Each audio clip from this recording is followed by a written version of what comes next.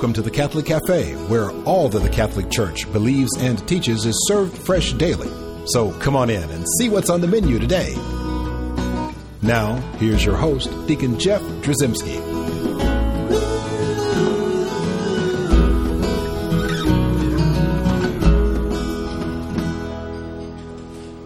Greetings and welcome to the Catholic Cafe. I'm Deacon Jeff, sitting in the luxurious corner booth of the Catholic Cafe. And Tom Dorian, we have created a great show today. Oh, that's a good word. Yeah, well, that's a good word because we're going to talk about what, Tom? I'm thinking creation.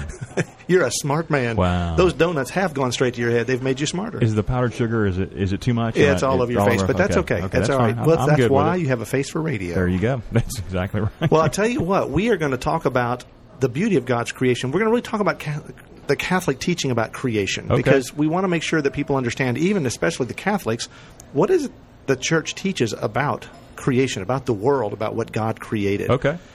And perhaps we should start, I know we've done a show about who God is, and we talked about these attributes of God. We did. But perhaps one of the best ways to know God, right, is by what He did. I would agree. And we look at the very, very, very, very, very, very first words of Scripture. We go all the way back to Genesis chapter 1, verse 1. Okay. And what does it say? It says, in the beginning, God created the heavens and the earth. So even in Scripture, the first thing that either the Church or that God really wanted us to know about God was that He is the Creator. Right. Right. And so naturally, for Him to be a Creator, He has got to have created something. Right. And so He has created the world that we live in. Correct. Right. And so I guess we need to figure out is, what is it that's so important about creation? Why do we talk about creation? I know we hear about it in the world when we hear about things like evolution and people who talk about creationism or evolutionism. What do you believe in, et cetera? And we're going to talk a little bit about that, but I kind of wanted to start right at the beginning with what does the Church teach about creation? Yeah, that makes sense. Well, because there's a lot of stuff that is important for us to understand. And as I said about the attributes of God before in our other show, which you should look that up, the attributes of God, if you want to know who God is. Exactly. It's a good show to listen to about that. If you do say so yourself. That's right. Well, I'm talking about the Church's teaching, not about my presentation of the teaching. I'm sure. But if you look at creation, you want to know about why the Catholic Church teaches what it does about the things that she teaches, right? Right. Well, sometimes you can look at, really, is creation good or bad or indifferent? And you can see some of the Church's teachings borne out, right, in our understanding of creation. For instance, we look at creation and we go, well, is it good? Right? We live in a fallen world. We know that. We hear that all the time. Right.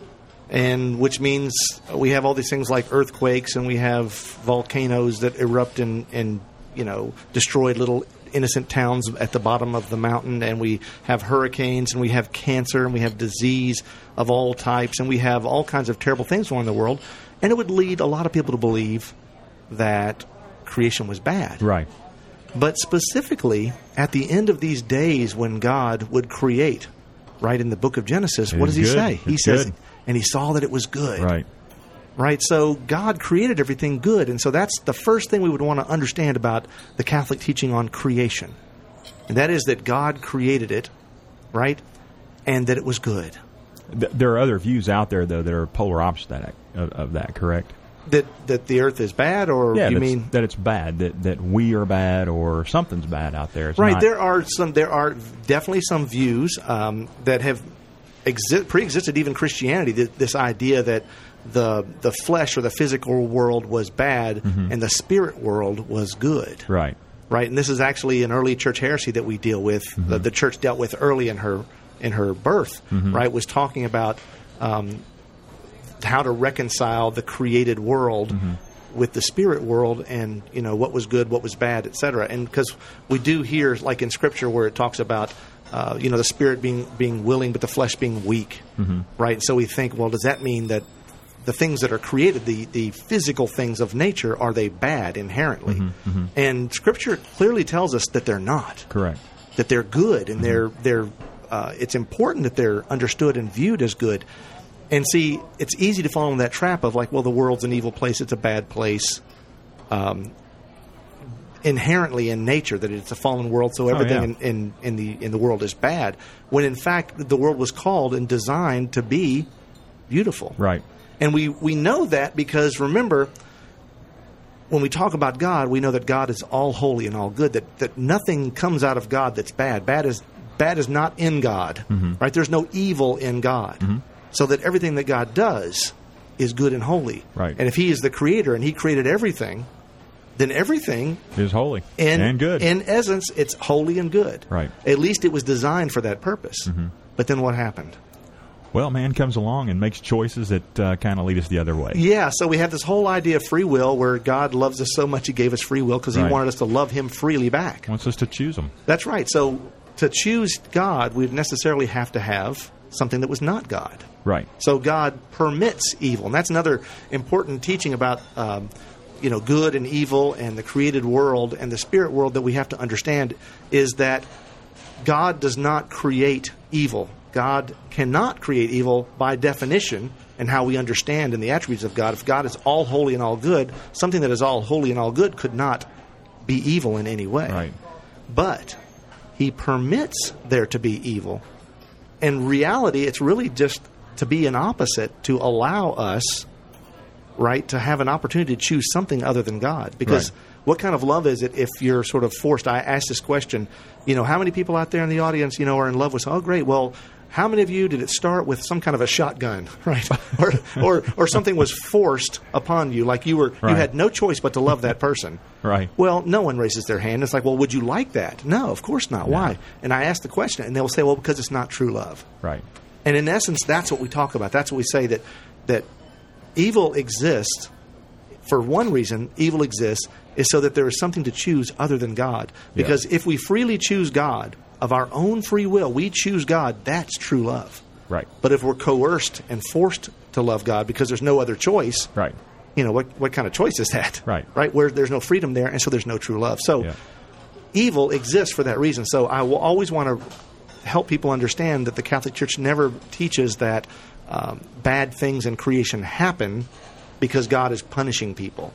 Right, that God would cause this volcano to erupt and to eliminate this little village. Right, because there was a sinner in that village, or because He was unhappy with the people. Right. And so we have to understand that God doesn't create evil, that God permits evil to exist, and that evil existed starting from that very beginning of our first two parents. Right, in the garden.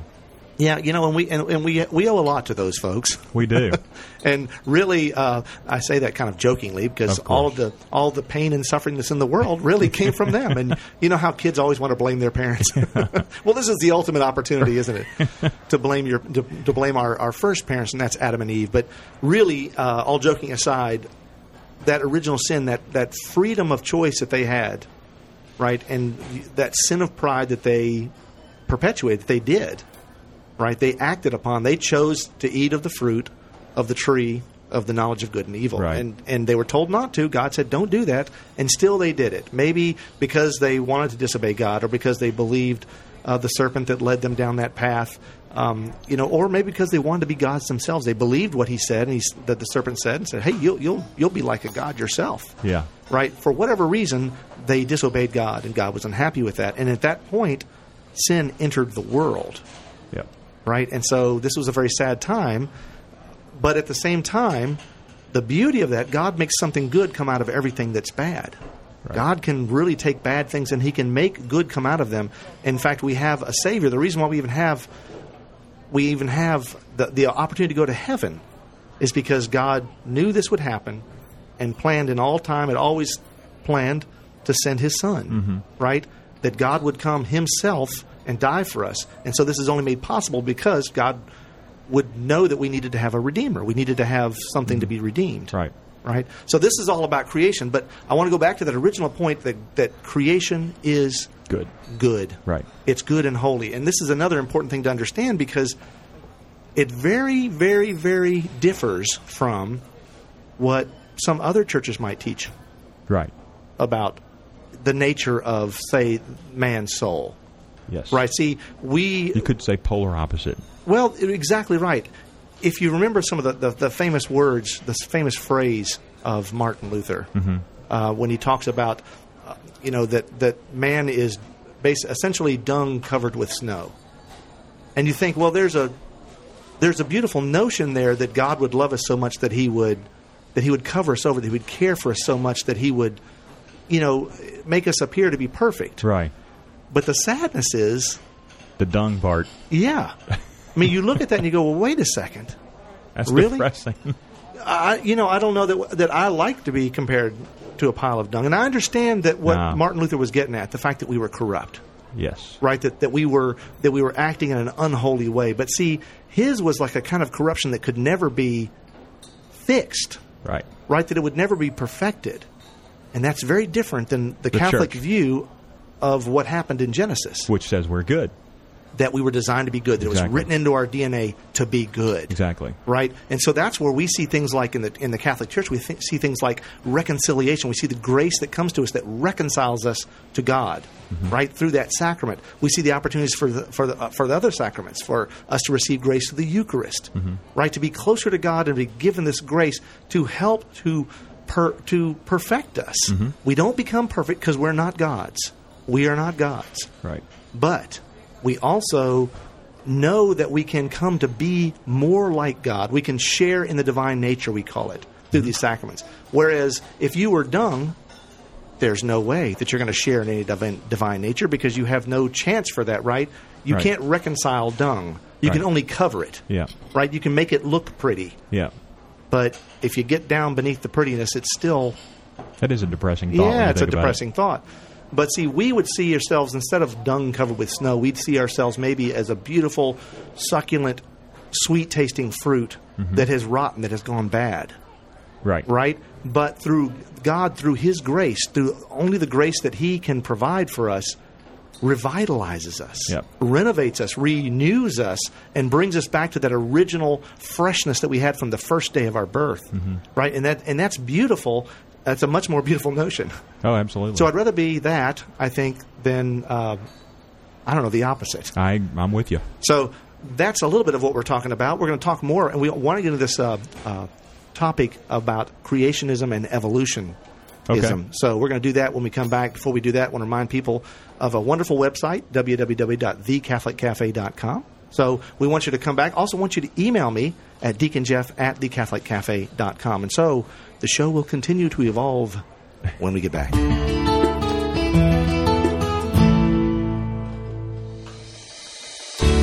I'm Bess Drzycimski, and this is another great moment in church history.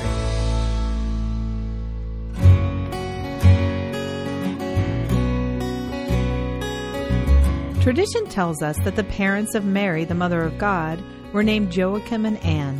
Not much is known of the details of their lives, but they have become the focus of great admiration and veneration. This is most assuredly due to the fact that their daughter Mary was the humble virgin chosen by God to bring Jesus into the world, and an example for all Christians. One story tells us that after they were married, Saints Joachim and Anne greatly desired to have a family. They tried, however, for many years to conceive. It was thought that St. Anne was barren. Things looked hopeless. They did not lose their faith, however. They prayed continually to God for the blessing of a child. One night, an angel appeared and said that God had indeed heard them, and they would receive the child for which they so fervently prayed. On that very night, in thankfulness, St. Anne promised to dedicate her child to God. Not long after that, Mary was born. Many have wondered how the Church can honor as saints those whom we know little about. In the case of Saints Joachim and Anne, we need only look at their important role as the parents of Mary, the young girl who would freely offer herself in service to God and all mankind. Regardless of the details of their lives, we know that as parents in a good Jewish family, they would be responsible for Mary's upbringing. They were Mary's teachers. They fed her, nurtured her, encouraged her, and supported her, even in the moment of accepting God's call to be the Mother of God. It was their dedication to living a holy life that God used to serve as an example for Mary. In fact, what she learned from her parents, she most naturally would use in bringing up the child Jesus. And it was her parents' faith that laid the foundation for Mary's consolation and acceptance of God's will at the foot of her son's cross. Saints Joachim and Anne serve as an example for all married couples in bringing up their children to willingly accept the vocations to which they are called in service to God. As early as the 4th century, a church was built by St. Helena, mother of Constantine, on the site where the sainted couple lived in Jerusalem. Saints Joachim and Anne are often depicted in artwork holding Mary and teaching her to read from the sacred scriptures. Their feast day is celebrated by the Universal Church on July 26th. I'm Bess Drzycimski, and this is another great moment in church history.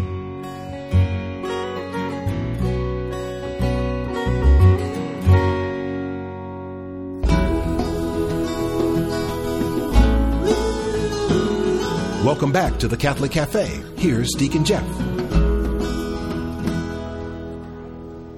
And we're back in the Catholic Cafe's luxurious corner booth. And I'm sitting here with my buddy Tom Dorian, and we are talking about creation. We are. The beauty of creation, the holy goodness of creation. And you missed one point. What was the point you were going to make? Well, I haven't missed it. We haven't gotten there yet. We just had to have this break here. My wife had to talk, and if she didn't talk, then she'd yell at me, and I don't want that to be the case. Yes. And I'm just teasing, honey. When you listen to the show later, I know that you don't yell at me. She only says nice things to me, and so that's a good thing. She's a beautiful, loving wife. She was all holy and all good. That's true. She is the pinnacle of God's creation.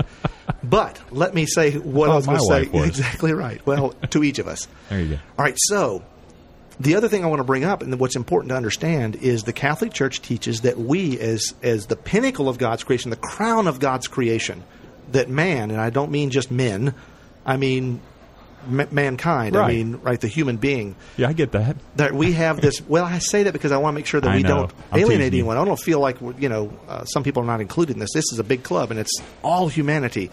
And that we are the pinnacle or the crown of God's creation. And that we're unique and that we're given a soul. Right. Right? No other part of creation has a soul. Right. Right? And so, therefore, we have a special sort of preeminence in the world. And that's important for us to understand. There's a level of dignity there. In fact, what we need to understand is that all of us, and what the church teaches is that all of us are created in the image and likeness of God. Right. And that's an important phrase to understand. So people think, well, in the image and likeness, does that mean that God has arms and legs and a nose? And and I know that's not what that means, because God is spirit. Mm-hmm.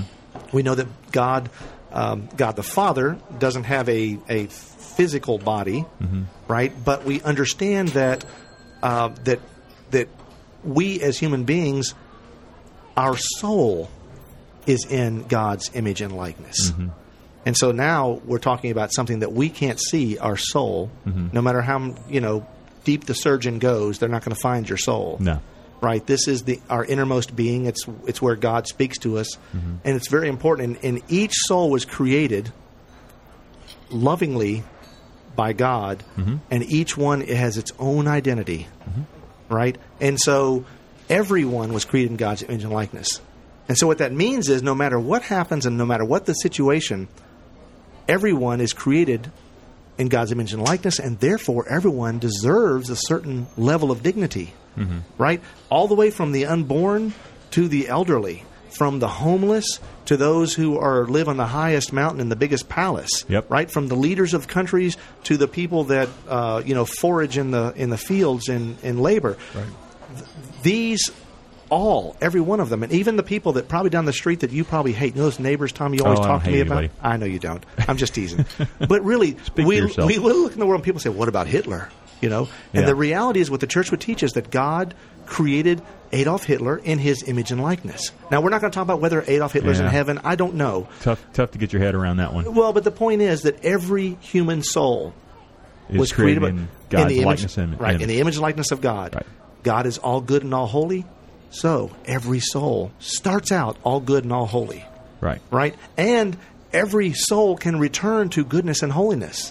Right. Right? This is another important teaching that the church has, that no matter what you do, right? No matter what you do, God will love you and you can be reconciled to God. Now, it requires your penitence. It requires your asking for forgiveness. But the reality is that no soul is beyond repair mm-hmm. for God, because God created us. Mm-hmm. Right? He's like the ultimate mechanic who can fix anything. Right? The worst thing that can happen to us, God can fix that. Mm-hmm.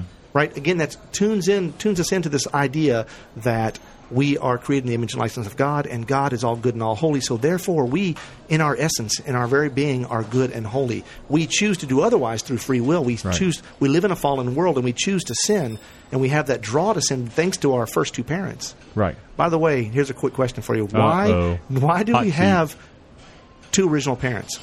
Why do you have two original parents? Yeah, why do we believe that as a church? I don't know the answer. Well, we're going to find out in just a second. Okay. Right? We're going to talk about creation and evolutionism. Okay. Right? And so this is an important topic. So I've mentioned Adam and Eve because when you start talking to a person who believes strictly in evolution, they'll start saying, well, we kind of came from this primordial slime ooze or whatever. Or there was some great big bang and this triggered that, this made that happen, this made that happen, and we evolved slowly over millions of years into what we are today. Right? And then you'll have people on the opposite side of the fence saying, no, I didn't come from apes or from some kind of ooze, right? I was created like I am, and I've seen the pictures in Sunday school. I've seen the little pictures. There's Adam sitting there. I see this little scalpel go in and cutting out a rib and making Eve out of this, and so I know that we had those physical bodies. That's what God gave us. So the question becomes, what does the church teach about that? Right? Pretty open-ended, if I'm not mistaken. Well, I don't know if I'd say open-ended, if that's the phrase I'd use, but what I would say is that you are free to believe that we evolved over a slow and long and arduous period of time. Right. Or you were free to believe that the world was created in 7 days, just like the Bible says. Because ultimately, it doesn't matter, because God created us in His likeness and image. That's correct? Exactly right. Really, when it gets down to it, here's all we're obligated to believe in terms of that. We are obligated to believe that God created everything out of nothing, and He did it with no one's help. Right? No other being or entity helped God. God is the true and sole author of all of creation. Right? He did it all by Himself under His own power, and He did it out of His love. So we believe that. And the second thing we have to believe is that we all came from the first two parents. Right. And people have asked me, like, well, why is that important that we believe that we came from the first parents? That why can't we believe that, well, there were many people created? Right. And people might be thinking there's one line of apes over here and another line over here is where you're going. Or if you read Scripture, if you remember in the Old Testament, we hear about this land of Nod. We hear about these people that are, that Cain and Abel actually went to be with to find wives, and they were from this other group of people. It's like, well, where'd they come from all of a sudden? Yeah. People think, well, that really was like an alien invasion. There's some group that'll do that kind of stuff. But there's also people that will think, well, that's just another group, another lineage of people. Right. So that we have an Adam and Eve that started this kind of group of people. Then we have these other folks over here that started that group of people. And then we had this big, great earth that we have today. Right. And the reason why we can't believe that we came from other parents other than Adam and Eve specifically lands on this one important fact, that we all have the stain of original sin.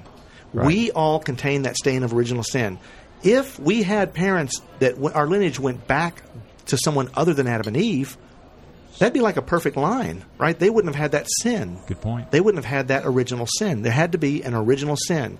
And if we don't have the original sin, then what do we not need? A Redeemer. Yeah. We don't need Jesus. And that's all part of God's plan. His master plan was to have Jesus do what Jesus did, and it wouldn't be necessary for Jesus to die on a cross if we didn't have original sin, if we didn't have concupiscence, if we didn't have a draw to sin. Right. So it's whether you believe in evolution or you believe in creation, all that matters is that you believe that God created everything. That God, as you say, it doesn't matter whether you believe in either one of those things. Right. And people can argue all day long, but the truth is they're missing the point. Right. You can watch National Geographic or whatever television show you're watching and think you're going to find out the secrets of the universe by watching what filmmaker says about how the world was created.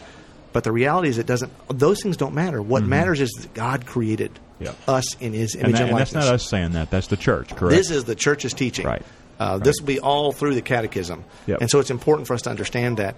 And because a lot of people can get drawn down that path where they start to think, well, if evolution is true, doesn't that disprove the church? No. No, of course not. And the church would say, no, of course not. We respect science. The Catholic Church, regardless of what rumors we have a good show on the church and science in our library, so we should look that up. But the church in no way thinks that science is a terrible thing. In fact, science is a good and holy thing when its purpose is to discover truth, right? To discover and reveal the truth. Because who is the author of all truth? It's God. Right. So if we look for truth, in science, we're going to find God. Now, when we make the science the God, that's when there's a problem. Yep. Right? So we don't want to do that. Yep. But if you want to believe in evolution, feel free. Okay. Absolutely feel. I never asked you if you believed in evolution or if you believed in creationism or the idea that 7 days. My uncle is a monkey, so you know where I probably. All right, we're not going to go there. We're not going to make any comments about your uncle. I totally understand. That makes perfect sense. And you know which uncle I'm talking about. Yeah, I'm not going to talk about him. But anyway, and I'll feign ignorance there. All right. But really, good stuff. The good thing to know about here is that God created us in His image and likeness. And you know what? God sustains us. It's only by His authority and His power that we are still here. Right? And so we want to make the best of that. Absolutely. We want to live our lives in a way that glorifies God. And we want to live our lives in a way that helps us to seek and to find God. Because that, again, is also written in our DNA from our very creation to know Him, to find Him, to seek Him out. That's why we have those big questions that we always ask.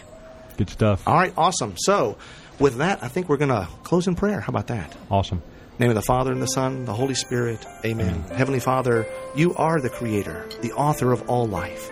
Help us to see You in the beauty and goodness of the world You created. Bless us as we make our way to You. Keep us always in Your loving care.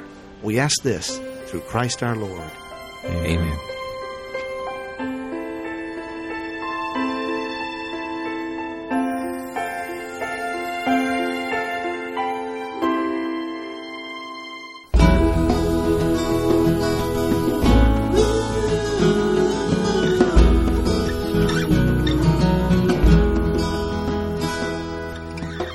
Thanks for listening to The Catholic Cafe. For more information, visit us on the web at thecatholiccafe.com. You'll find many links to Catholic resources on the web. You can also listen to previous shows online, download MP3s, or take advantage of our podcast feature. If you'd like to contact Deacon Jeff, send an email to deaconjeff@thecatholiccafe.com.